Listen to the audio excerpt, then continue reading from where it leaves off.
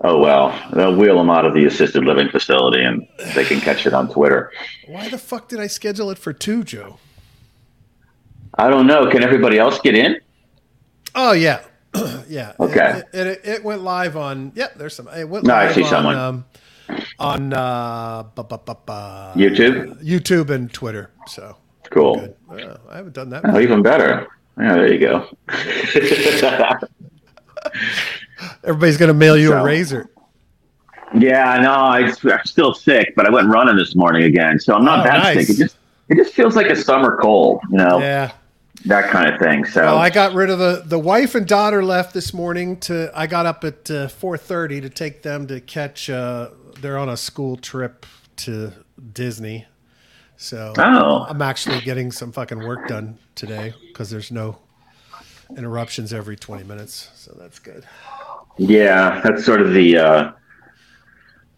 what happens when you work out of the house, kind of thing.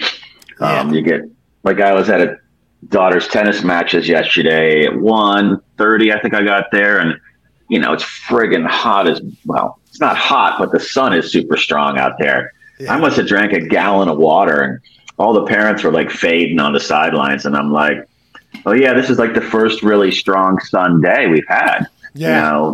This last weekend to now. So you come back exhausted, and the last thing you want to do is any work. But Exactly. then you sit there and realize you've streamed every single show on every channel there is, and you're like, okay, I guess I have to do some tokenomics or something. Dude, So, my son and I have been watching the sickest fucking show ever put which on one? television. It's called The Boys, and it is on Amazon, and it is excellent, but it is also sick as fuck. Let me just tell you, it is What's so twisted about it, man? Is it dude, gory, or is it? gory as fuck. So this is like it's a parody on Marvel and superheroes, Mhm. and they're a bunch of superheroes who are bad actors, and it is violent as fuck. I have never seen anything like this show. I mean, absolutely ever. But it's so well done. It is unbelievable. Chuck says Homelander for the win. Yeah, Homelander is the lead super character who's a piece of shit. Is this the one where, like, the very first episode, they're in trouble because they're all like running around reckless, and like somebody gets like taken out by a superhero to stand in the street decapitated or something like that because they were Yes. flying by drunk and Yes. fast or something? Yes. Okay. Yes. Yeah, Yes. I watched one of those episodes. Oh, Yeah, that's dude, it twisted just shit. gets that, and that isn't even. That is like Tip of the iceberg. that's like a 1950s Western level of violence compared to what comes later. Oh God. Dude, it is some sick shit. So anybody that's watched the show will know what I'm talking about. But last night, everybody warns you about season 3, episode 1, with an unbelievably painful, violent, disgusting death that makes every man want to crawl in a hole and die. So it is just, oh, Jesus Christ! It is a sick show, but it's so well done and so captivating, and the statements that it makes all the way through. Like, I was watching with my son in the first season, and there had been, I won't give any spoilers for people who haven't seen it, but there had been this big plane disaster that could have been avoided. And this character, Homelander, who's the top superhero amongst in the company that is all the superhero company, is giving a speech on a beach where they're pulling up the wreckage of this plane, and he he starts quoting George W's speech at 9/11, and like not quoting it, saying he's quoting it, just giving the speech, right? Those people will hear from us soon. La la la. I mean, it was just like, and I turned to my son and he's like, "What?" And I'm like, they are totally fucking parodying. That's why he's named Homelander, Homeland Security, Security, and yeah. all the scare tactics to scare the shit out of. Anyway, great show. Highly recommend. That's enough of that. But just unbelievable. Chuck says, wait till the end of last season. No spoilers, but Homelander equal MT. Oh, Marjorie. Well, we're already there with Marjorie Taylor Greene. Shit. So anyway, we're already there. Okay. So real quick, I want to make sure everyone is aware. You remember yesterday, Joe, when we were looking at that exciting new lending platform? Apollo X. Yeah. And the one I thankfully did not connect to. Well, it turns out that the newsfeed I was using thought that the original article was a Reuters article, but the scammers actually created a scam Reuters site with coverage of their protocol and their own scam website. Thankfully, their sites have been suspended.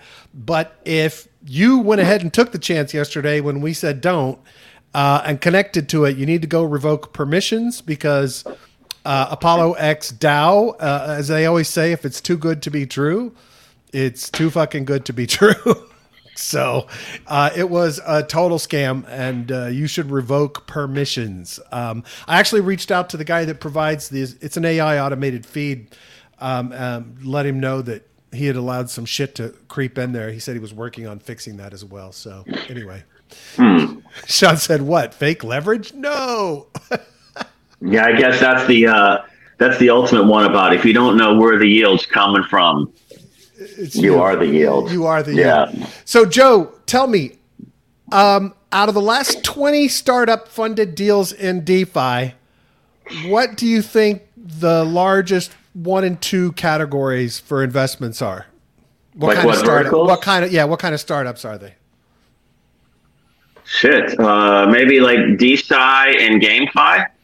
So, what do you mean by DeFi?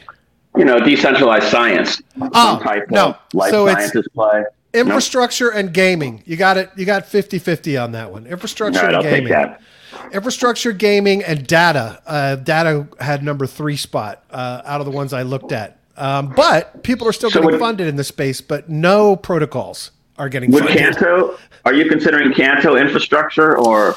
Well, being a blockchain, it'd probably be its own separate category, but I would probably put it, if I had to push it into one of those, I would put it into infrastructure. Yeah. But pretty interesting. But I did run into a few projects that I thought were pretty cool from that list. So this one is called Strider, and on their website, they're very evasive about what they're doing. But it turns out it's a story-based gaming platform that allows people to kind of create the stories and the games themselves while they're playing the game. And they raised $5.5 million. And their approach to this whole thing sounds really interesting. And they've got, some big names coming into it: Makers Fund, Fabric Ventures, Shima Capital, the guys I know, Sfermion, who also put money into Walk-In. Both of those did.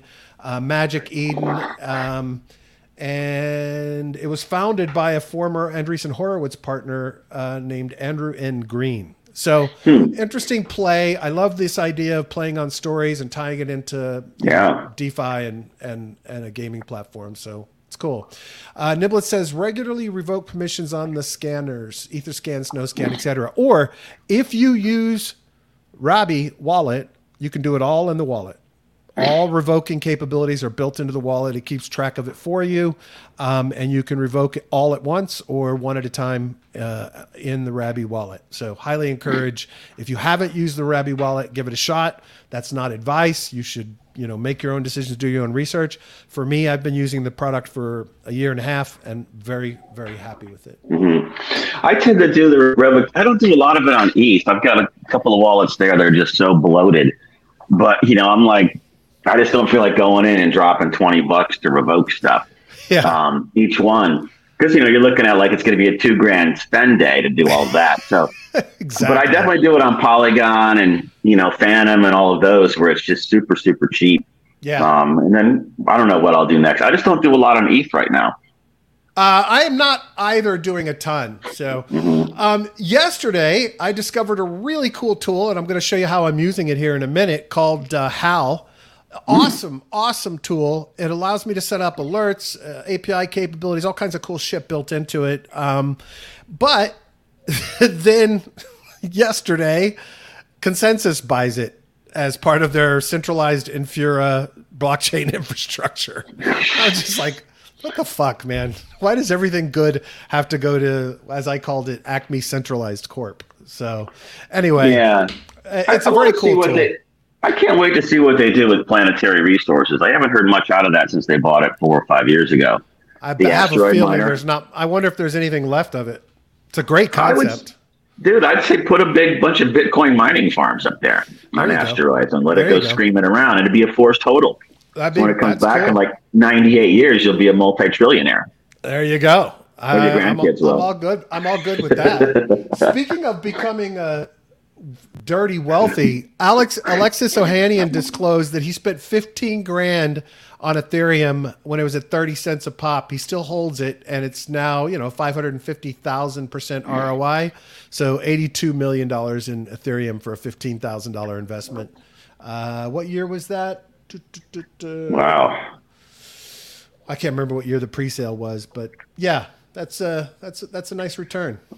But wasn't it? I sort of remember it get. I mean, not the 30 cents, but remember the last crypto winter? Didn't it get down to like $70 or something like that?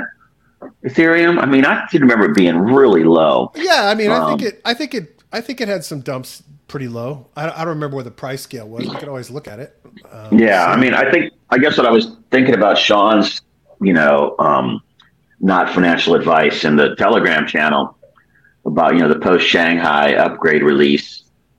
Potential ETH dump, down to what I don't remember what the range is. I want to say 300s or something.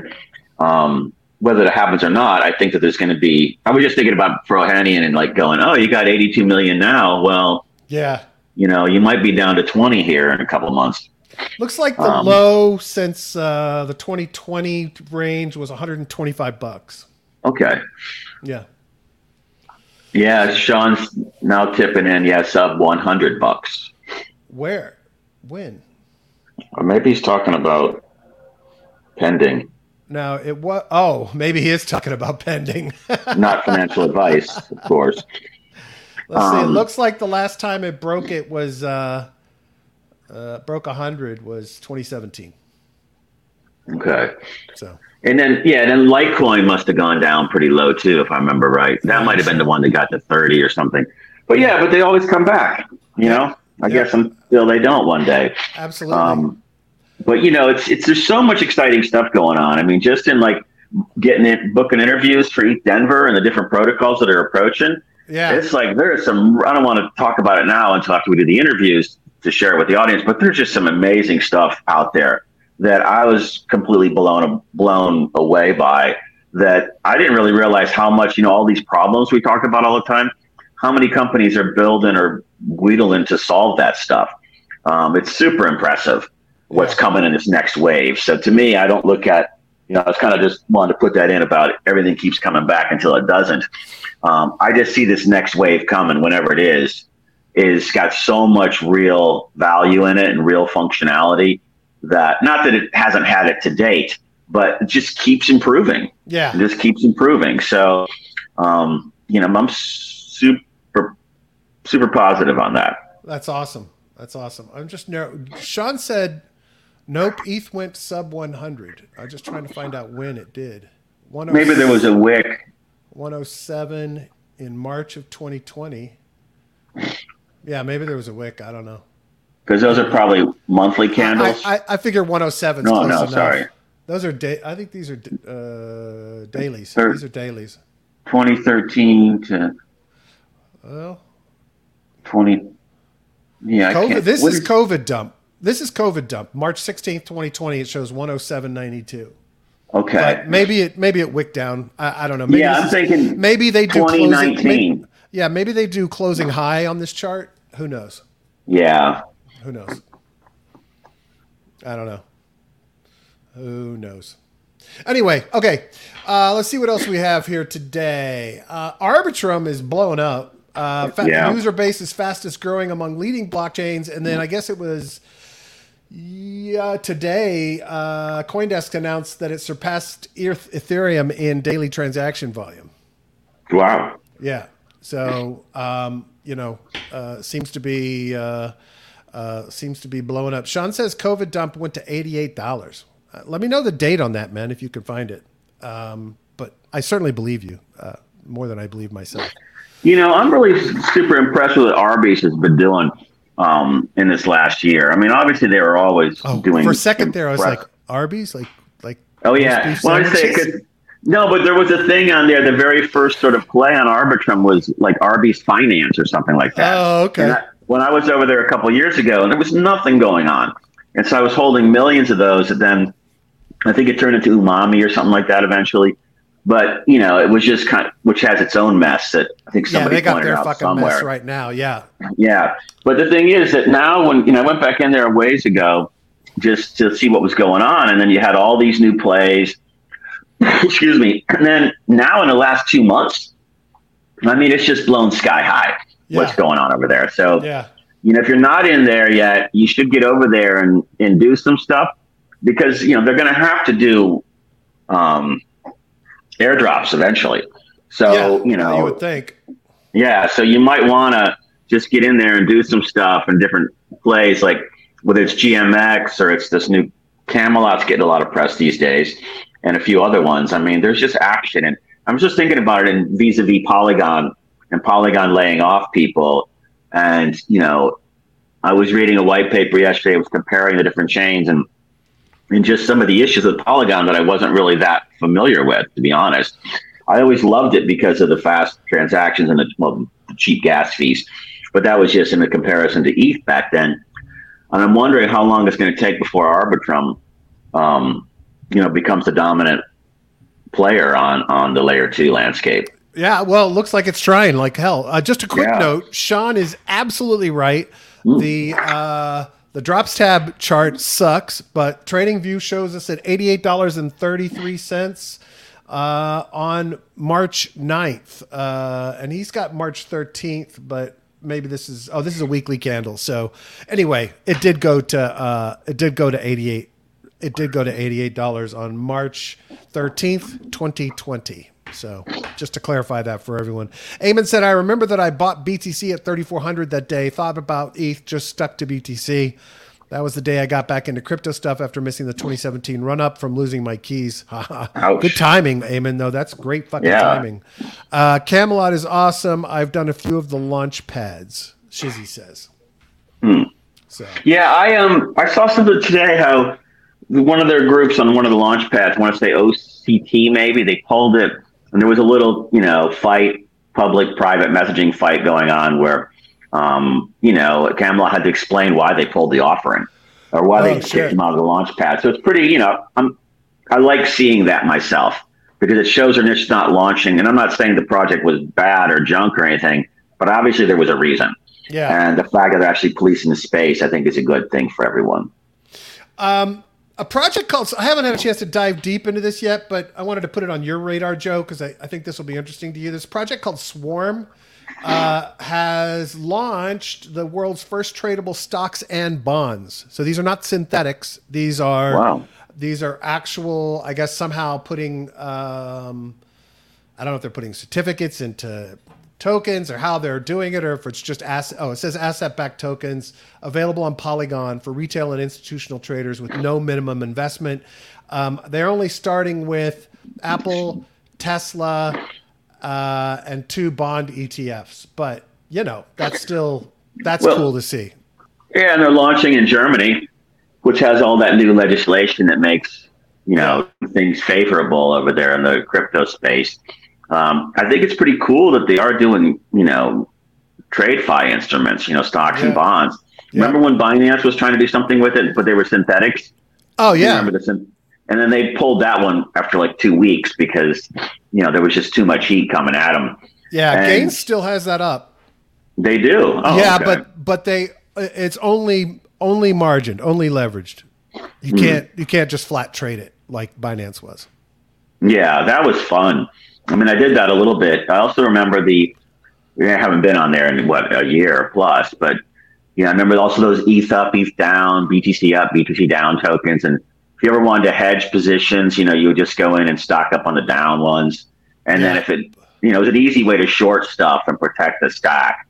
But you had to pay attention obviously, and people don't. So yeah, exactly. But exactly. This is Eamon cool. says on-chain settlement speed yet with old-fi stock settlement speeds of days seems like they're going to get screwed by that discrepancy in settlement times. I don't know how they're handling the settlement times. I would assume it's going to function very much kind of like how your TradFi broker does when you trade.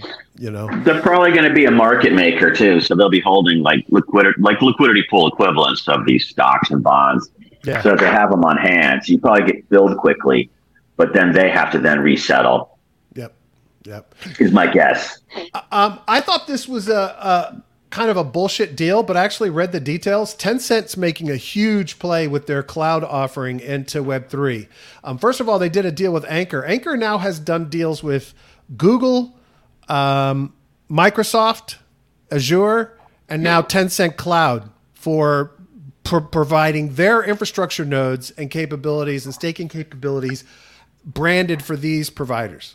So, I've always been a fan of Anchor and what they were doing in the past, and I've used their liquid staking modules quite a bit. But this to me is Tencent making this move along with Microsoft and Google to partner with Anchor for Anchor to provide them with their infrastructure for Web3 is pretty powerful. So, yeah, no, I mean Anchor's been killing it, and the other one I've been watching a lot lately is Liquidity, sorry. That we've known, you've talked about a lot. I think you've interviewed them on the Mission DeFi side a couple times too. Yep. They've been just popping the last couple of days. I think I saw a little correction today, but there's something big going on there too. And I do have us, you or me, one of us, you got us into the Liquidity thing in Denver. Yeah. Yeah. So, we're going to get the full scoop there as to what's going on. Why is this moving deals? So we'll be able to talk about that hopefully on the show soon. But that's one to keep an eye on too, guys. Anchor, Shizzy, all of them. No, Shizzy, not the same Anchor, dude. Not even close to the same Anchor. It's totally different project. Diblet says WeChat CDBC's coming right up. Yeah, probably so. This is the one we talked about yesterday. Let me move on. This was some interesting data I pulled up the other day, and I thought it was interesting. The 12 crypto assets with the biggest year-to-date gains, that was as of 3 days ago. So let me see, where was that list? Here we go. Oh, Tron. Wow. The leader among the 12 is the native token to a game on BSC called Cyber Dragon. The token is called Binary X, has gained 613% against the US dollar. BNX is followed by the artificial intelligence crypto asset from SingularityNet, another interview I have up on with the founder and CEO up on Mission DeFi. AGIX has gained 277%. Of course, artificial intelligence is kind of getting that artificial pump with all the OpenAI shit. Can I ask a quick question? Is that the same Singularity that we were looking at in 2018 that had Sophia? It had Hanson Robotics involved? The guy who built Sophia is one of the founders of this Singularity. Yeah. Okay, cool. Yeah, because I was introduced to them by it was actually Royal Bank of Canada people that were banking their money. And I was kind of like, they got some wacky professor types there that just, have that Einsteinian hair look and they look super, super smart. Yeah. So I'm glad to see they're still around and still kicking it this, 5 years later. Yeah. OKX token OKB is next at 106. Wait a minute. Well, it doesn't say. 169%. Trust Wallet token, also a Binance product, up 162%. And two tokens associated with liquid staking, Lido, 116%, Rocket Pool, 80%, and another AI token, Fetch.ai, was up 30.26%, and Quant Network was up 27.12% in the last 12 months. Anyway, I just thought that was interesting. Tron up 10.61%, CDAI. These are useless after that. Other things like the ones that are up. Yeah, I mean, but they're going year to date, right? Like a 12-month or 365-day cycle. So exactly. Everybody was rolling down. I think I'd be kind of curious, like the last, 6 weeks, Right. what tokens are up the most then. Year to date, or not even year to date. Or even just this year. Even just year to date January, for February. 23. Yeah, I'd be really curious to see what's there because there's been a lot of stuff moving. I mean, I've seen 16s and 20Xs so far in these 2 months. And so things are hopping. The other thing I thought was interesting was what would be on those lists too would be like Stellar, Cardano, and Tron, all those legacy ones from the 2018 cycle. And, I saw Cardano was at like 40 cents the other day and Stellar was inching up. They're all like launching new things. And, Tron is doing whatever Tron does, rolling dice or something. I don't know what they do, but, I guess it takes lots of billions of people to roll dice to create a value proposition. But the point is that they're all still moving up. So, and your buddy over at Cardano, your pal, what's his name? Hoskins. Yeah, Hoskinson. Yeah, but they're all probably, I don't know about Tron, but, Stellar and Cardano must be clean regulatory wise in this country, like Algorand, because they haven't been like I think Cardano's trying to position themselves as that, but they don't get as much attention, right? Because, essentially all they are is a token. I mean, they have a chain, but. Yeah, I remember there was, when I was trying to get a couple not much going on there. Yeah, well, there wasn't much going on either 4 or 5 years ago. So and it took a couple of days for every transaction to seed at that point. I don't know if they fixed that or not. So, you remind me now, didn't all those guys come out of the Stellar guys and the Cardano guys come out of the original Ethereum team? I don't know the Stellar origins. Obviously, Charles was on the original Ethereum team. I don't know how many people he brought along to Cardano or if he just built a new team. I don't know. But Charles was the CEO of Ethereum for about, 12 or 13 minutes. So before they all the whole team told him to get the fuck out because he was an asshole. So he's got that personality disorder, and I don't mean it in a health way, but I just mean as an asshole. And he was lying. So, he was saying he'd served in special forces. He'd never been in the military. What? Oh yeah, all kinds of shit. The book by what's her name from Unchained podcast is really good. Now I can't remember the name of the book. It's Ethereum something. Anyway, great book. I'll find it and put in the show notes, but it talks about how those discussions went. Hey, I remember some story. Oh, sorry. The final story on Hoskins. I remember one thing when Mark Cuban, he was trying to pitch Mark Cuban into Cardano, and Cuban messages back, okay, so tell me. And he's like, oh no, when I send a plane, you can fly up to my ranch in Colorado and we can spend a couple of days talking about it. Cuban's like, if you can't explain it to me in 15 seconds, I don't want to hear it. But anyhow, exactly. Next topic. That's hilarious. That's hilarious. Hey, if you're hiring, I'm going to put this in the show notes. There's a list of the Polygon people that were laid off this week that's circulating around. And there's some pretty skilled and quality people that have done some really great work if you go through this over at Polygon. So everything from design to development to HR, operations, product management, all kinds of shit. So I encourage if you're looking for talent, take a look at this list. It's growing. But these are some of the folks that have been, not all the folks that have been laid off, but some of the folks that were laid off at Polygon. So. Wow. And that's across the board too. That's like strategy people, HR people, designers. Yeah. I think they did like a whack across, let's just cut last one in, first one probably out. Engineer. I would say engineering probably had the least cut, but that's to be expected in this world. What was this? What was this? Oh, this is a project that sounds like it's going to try to take on Masari and others, Nansen, for offering data services, but also making some of the data open. So the ability for people to build their own dashboards, as well as an AI-based chat GPT-powered crypto search engine, which is actually out, I think, in alpha right now. So for people to try out. So it's Kaito, Kaito. Just raised $5.3 million from Dragonfly and some other folks. But sounds like an interesting play. It'll be interesting to see how they leverage ChatGPT in this thing. But evidently, they already had a lot of the other components and data pieces in place. Prior to that, this is their website. They have institutional and individual personal products. The individual product is the search engine, and then the institutional is all in one based search based research platform. So I guess it's more of a, hey, we'll help you save this information, pull the data together, whatever. So anyway, interesting. So I talked earlier about, why is this page not loading? Oh, let me go back over here and make sure there wasn't anything I missed here.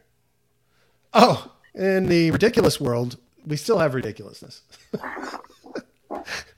There's a Dow trying to buy a Scottish golf course. Evidently, they're trying to buy for $900,000. It tells you where the value of golf courses are these days, or the value of the ones they're targeting. But from everything I understand, golf courses are sinking in value around the world, which was part of what Trump's problems were financially, because they made such a big bet on golf courses. Yeah, we're still doing this kind of stuff. I mean, look, I love the idea of a group getting together to take part in real world businesses. I love that as a DAO. I think it's brilliant. I'd love to see it, but I'd like to see it into businesses that are more about actually making money than, hey, all of us get to go play golf whenever we want in Scotland, you know? So. Yeah. I mean, also, I don't see this reminds me of, what was it, Constitution DAO? Yeah. I mean, they basically publicly announced their bid. So then if it is indeed for sale, somebody else rolls in and says, I'll give you $950,000.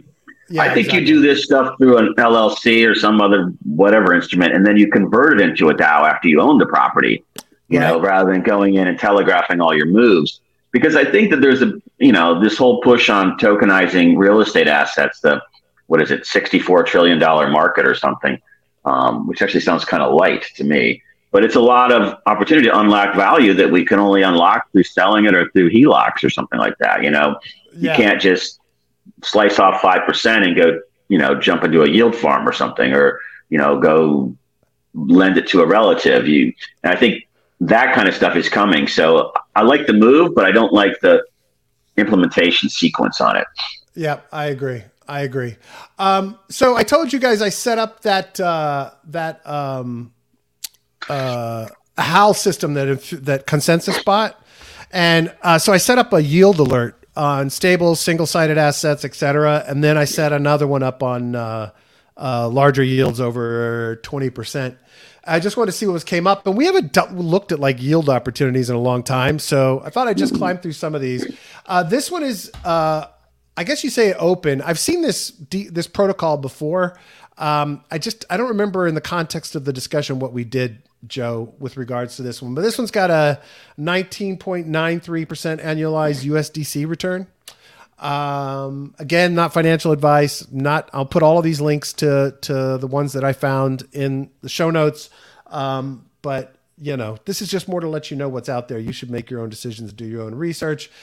This one is a trio of FUSDT, WBTC, and ETH over at Beefy Phantom using, these are curve pools, and it's paying 22.92% interest, and there's 2.88 million locked in it at this point. So I guess you have to go pool it and then come over to Beefy on Phantom and get your 22.92% with your FUSDT, WBTC, and ETH there. So I thought that was an interesting one. This one is what's Canto paying right now? Just out of curiosity, staking models. I hear you guys talking a lot about it. The straight Canto staking for delegating for providing security to the network is 14.42%, and then the Canto note pair is at like 211% when you put it into lending. So you LP and then lend. So it's paying, and it pays in Canto. This one is interesting only because this is DeFi chain. You and I have talked about DeFi chain before. It's kind of the hypey Bitcoin, Bitcoin-ish layer 2 on Bitcoin that's trying to claim it's DeFi for Bitcoin. I've done nothing on this chain. When I started to look at it, the founder is way too shilly and hypey for me, but they're paying 22.22% on their on the DeFi chain USD stablecoin. So if somebody wants to journey over and find out what that's like, please feel free to let us know. So, Ronora says 27% fixed on Y curve on Resonate. Oh, that's cool. Definitely. I'll check that out. And Sean said, high yield is like jumping off a tall building. It feels like flying until you hit the ground. Well, you just got to know when to get the fuck out. You also have to keep an eye on what the rewards are in, right? If the rewards are in that protocol's token, then you need to be dumping those tokens unless you have some specific reason to think that they're going to go up in value. If you believe that has potential, then, go for it. That's your choice. Niblet says, given the risk, double-digit returns just aren't enough. He said across the entire space, not just any one project. Sean said double-digit returns are the risk. What would you say if somebody came in and just saw those sets of comments? Would you say we're in a bearish state of mind with some of our viewers and listeners, Joe? Well, especially when Super Bear is leading the whole thing, Yeah, exactly. All right, let's go look at some more. Oh, this one's good. Matic, USDC on Arrakis finance on Polygon, 21.97%. This one is a WETH on Uniswap V3 on Polygon, so it's just ETH, 12.49%. Far better than you'd get just staking ETH. And this is cool because I am always fascinated by providing liquidity for bridges. I mean, obviously bridges have their issues from a security perspective that we've all been concerned about. There's a bridge on Polygon called Allbridge. USDC staking there is 16.68%. No impermanent loss, unless it's permanent loss because some hacker takes your shit. I don't know. Let's see. Oh, this one I like. This is Frax ETH. So that's their staking token for their new staking offering on Ethereum, and then just straight ETH on Solidly, then dumped into Beefy on the Ethereum chain, 18.32%. Now you're at the point of tripling standard ETH staking at this point if you went this route. Something like this, Solidly, Beefy, all on Ethereum. This is something I'd probably dip my toes into if I was holding a lot of Ethereum myself. That's not financial advice. Do your own research, figure your shit out. But I certainly like 18% on Ethereum. It's hard though, because you're like tripling protocol risk. But at the same time, like when you say Canto and Node at 220%, I'm like, how do you not go for that? Because Node is their stable, right? I mean, I'm not doing anything over there. Yeah. So you're basically doing a liquidity pool with a stable, both in the same system.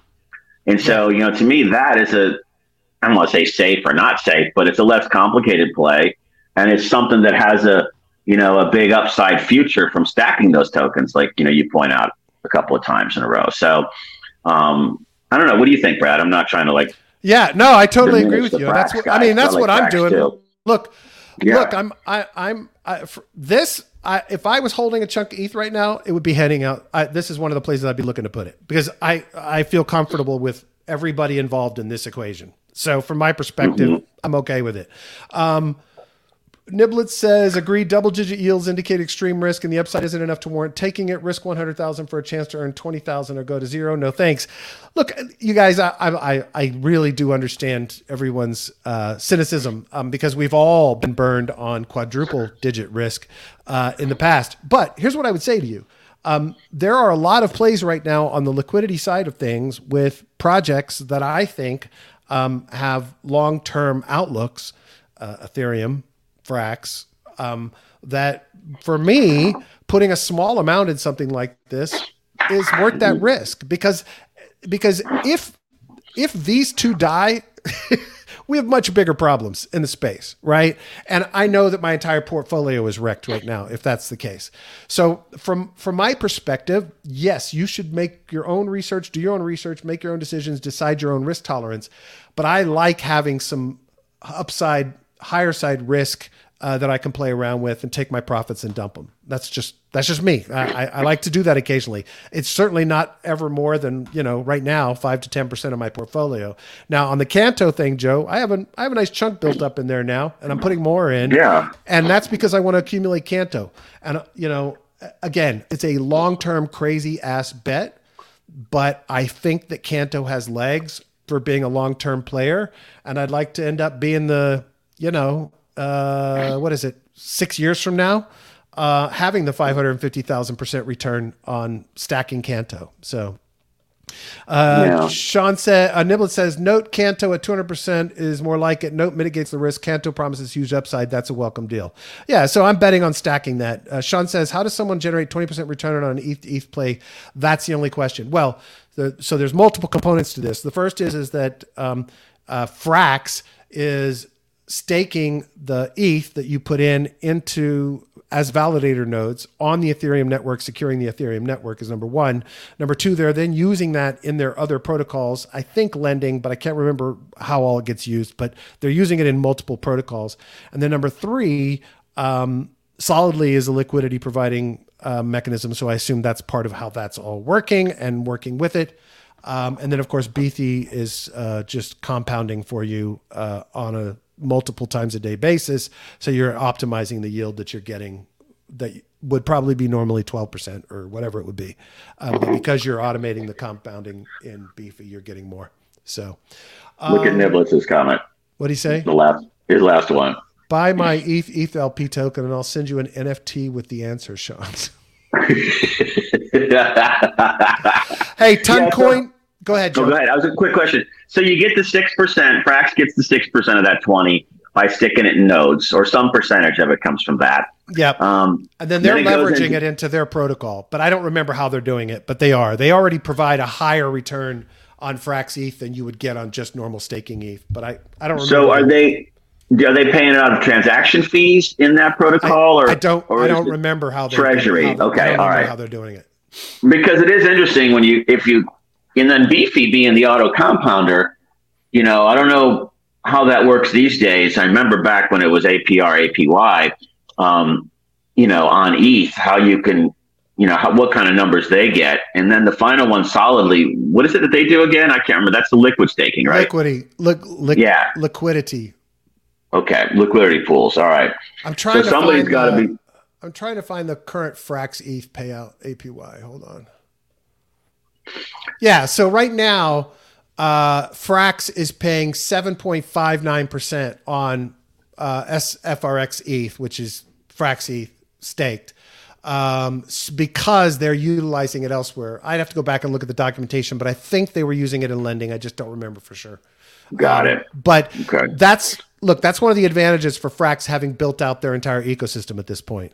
They got lending, liquidity pools, swaps, everything built into their protocol now. So they control it and can optimize it much better than somebody who's a third party to a third party to a third party. So that's why you get the higher yields utilizing the Frax market. Yes, Frax could collapse. Don't get me wrong.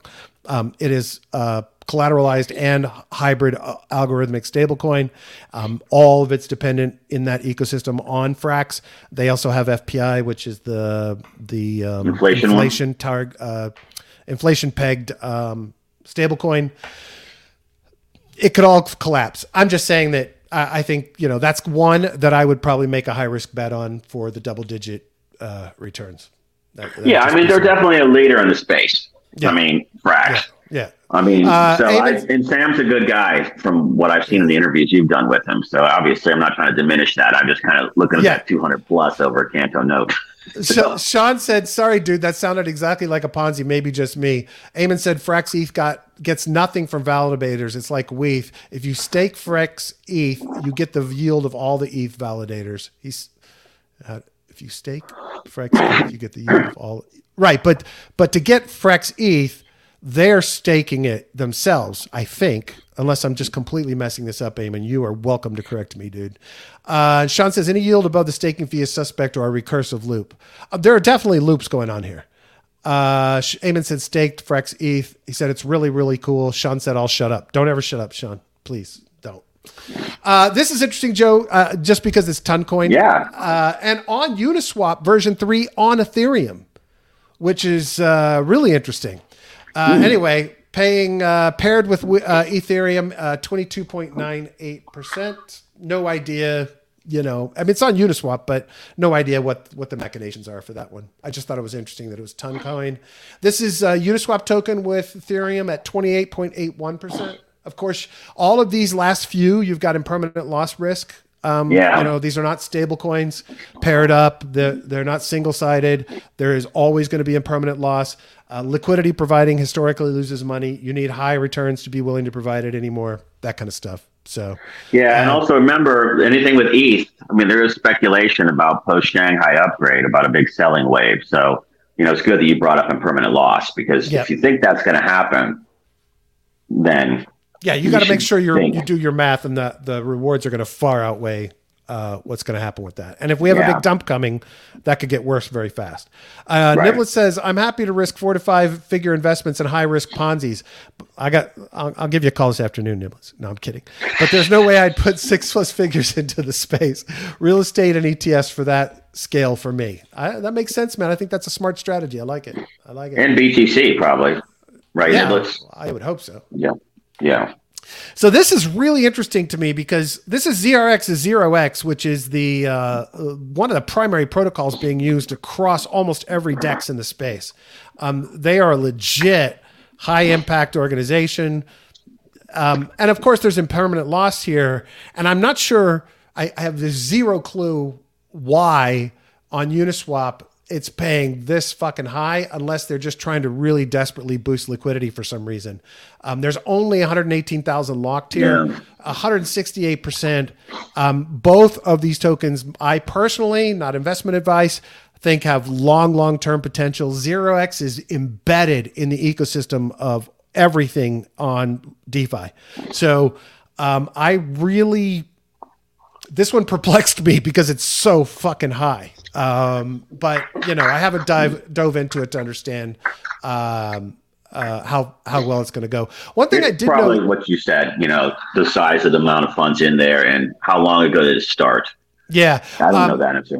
What's interesting is DeFi Llama has this thing now where their algorithm will predict where the current APY is going. So they're predicting that within 4 weeks, it should fall to about below 135.06% APY. So how bad is that? Yeah, right. Yeah. Oh, fuck. Nah. Damn, fuck that. Exactly.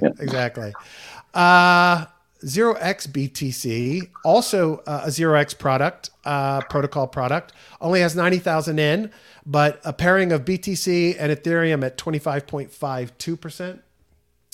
That's a liquidity pool play, obviously. And this is ETH to ETH. I don't know what ETH P is. I'm assuming it's some wrapped token somewhere on Arbitrum, obviously. And this is on SushiSwap on Arbitrum, and it's earning 13.91%. So you're basically pairing ETH to ETH, and you're getting 13.91%. On SushiSwap, only 31.7 thousand in TVL there right now.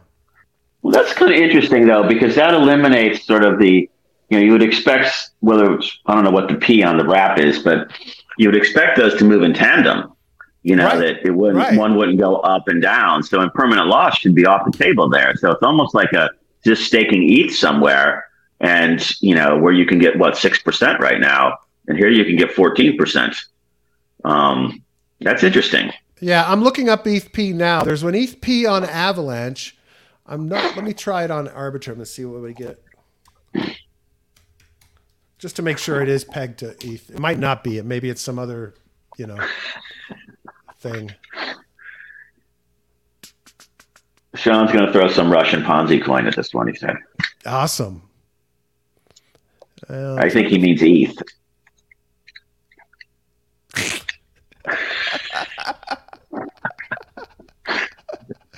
Oh, that's funny as shit. I'm trying to find it. I can't find anybody that explains what the fuck it is. ETH-P. All right. I was wondering if it was a Paxos thing. That's what I was. Ooh. Let me see. Because I can't think of anybody else. ETH-P price today. Ether print price today. Ether print. ETH-P is there's also an ETH plus. Okay, Ether print on Avalanche. I saw it on Avalanche, but we're looking for Arbitrum. I mean, maybe it's the same thing. I don't know, but I can't find any info. But that one's not a tracked coin. So. Oh, it is Ether print. It is Ether It is print. Okay. Yeah, it is Ether print. I found that. So they give 5% of all transactions pay Ethereum Ether print holders in Ethereum. Smart contract designed to automatically send Ethereum to your wallet every time an Ether print transaction occurs. Yeah. Okay, so this is not pegged. So I don't think it's pegged, is it? ETH P to ETH? Yeah. I don't know. That would be a good thing to know. Because, I've got a whole bag over here of ETH-Z I can sell you. Don't you have some Ethereum Max? Yeah, tons of Ether Max. Yeah. I got it from Paul Pierce, and Kim Kardashian sold it to me. That's funny. All right. Well, I'll look some more into it. Maybe I'll find some more info on it. Let's see what else we have. DAI at 6.89% on a bridge, that bridge that's called a cross. So providing liquidity on the other side of the bridge will get you 6.89% with your DAI stack. And this is the bridge. This is where it is. They also have USDC on their bridge at 6.74%, 8.58% for ETH. WBTC at 3.99%. And I guess, ACX is their token, paying at 9.78%. They have a max number here. I have no fucking clue what that means. Your total API for the pool, including the pool API plus rewards APR times your multiplier. Oh, I assume, okay, so the max has to do with probably you have to buy an NFT or something and you're staking on their protocol, and then you get a bump on your stake that you're providing liquidity for on the other side of the bridge. The nice thing about bridge liquidity is that you only have to, there's no impermanent loss, right? You're not providing a pair. You're just providing one side of the swap. I'm not the swap, the bridge, to provide it on the other side of the chain. So to me, that's interesting. I've not done it. So yeah. What do you think about I haven't heard much about this lately, but bridge hacks, aren't those mostly when stuff's in transit? They aren't hacking the liquidity pools on both sides of the bridge. Well, there have been exploits that drained the pools on the sides of the bridges. Wormhole, I think, was That's one of those. Yeah, I think Wormhole was draining the pool.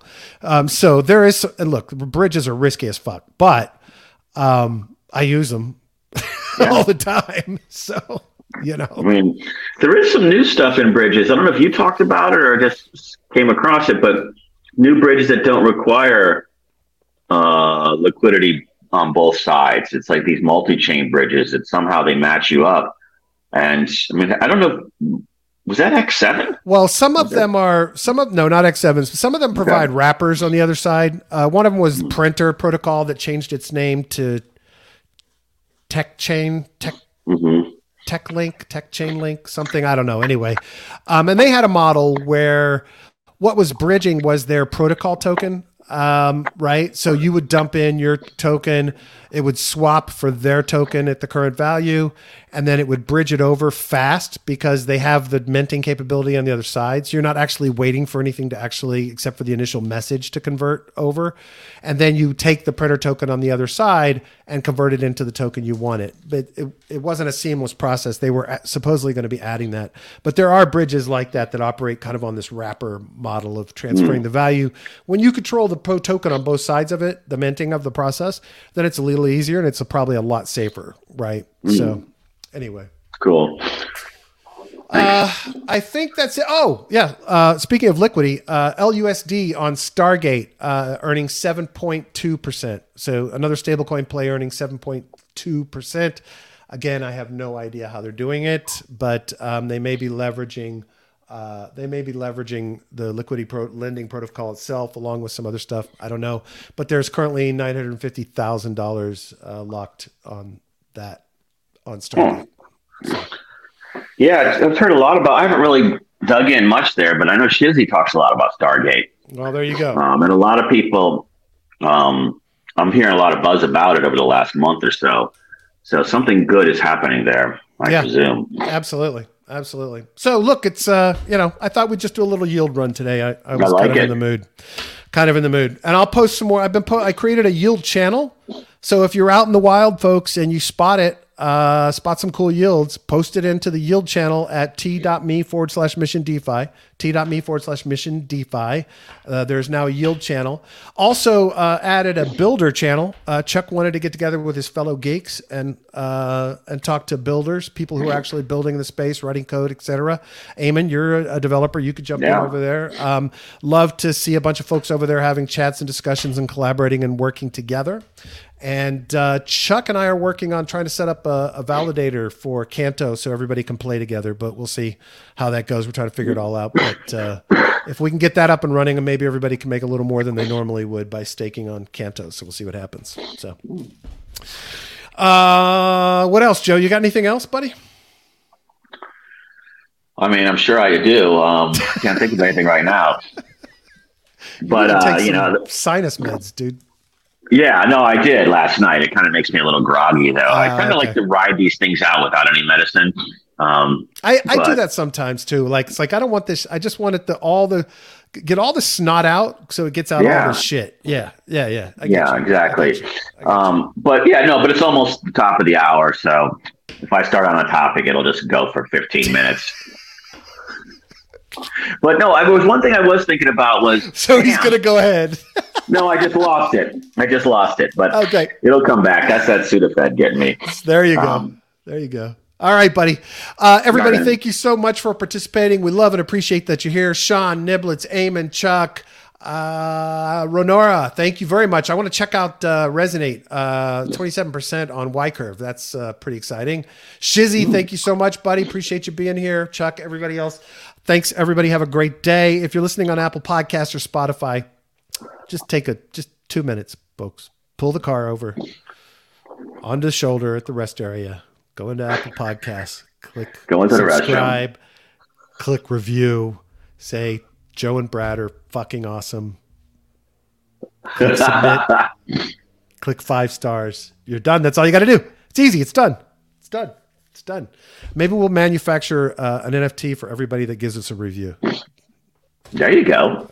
Sure, that'll be worth bazillions one day. It's a DeFi Lunch TV NFT. Yeah. Yeah, I like that. Our warped pictures. We can't say a good review because then we'd be buying reviews and then we get banned by all the major podcast platforms. But we can say, if you give us a review. Anyway, thank you so much. If you're listening or watching on YouTube, please click the subscribe button, click the little bell so you get alerted when we put out new episodes. And Joe would like for you to smash the thumbs up. He'd like you to I got to do it more aggressively for Brad. Thumbs up. There you go. Be aggressive, Joe. Be aggressive. All right. We appreciate you guys. We love you, Joe. Have a great afternoon. I hope you're feeling better by tomorrow. Thank you, sir. Thanks, everyone. Always a fun time. That's it. All right, guys. Have a nice night. All right, buddy. Bye-bye.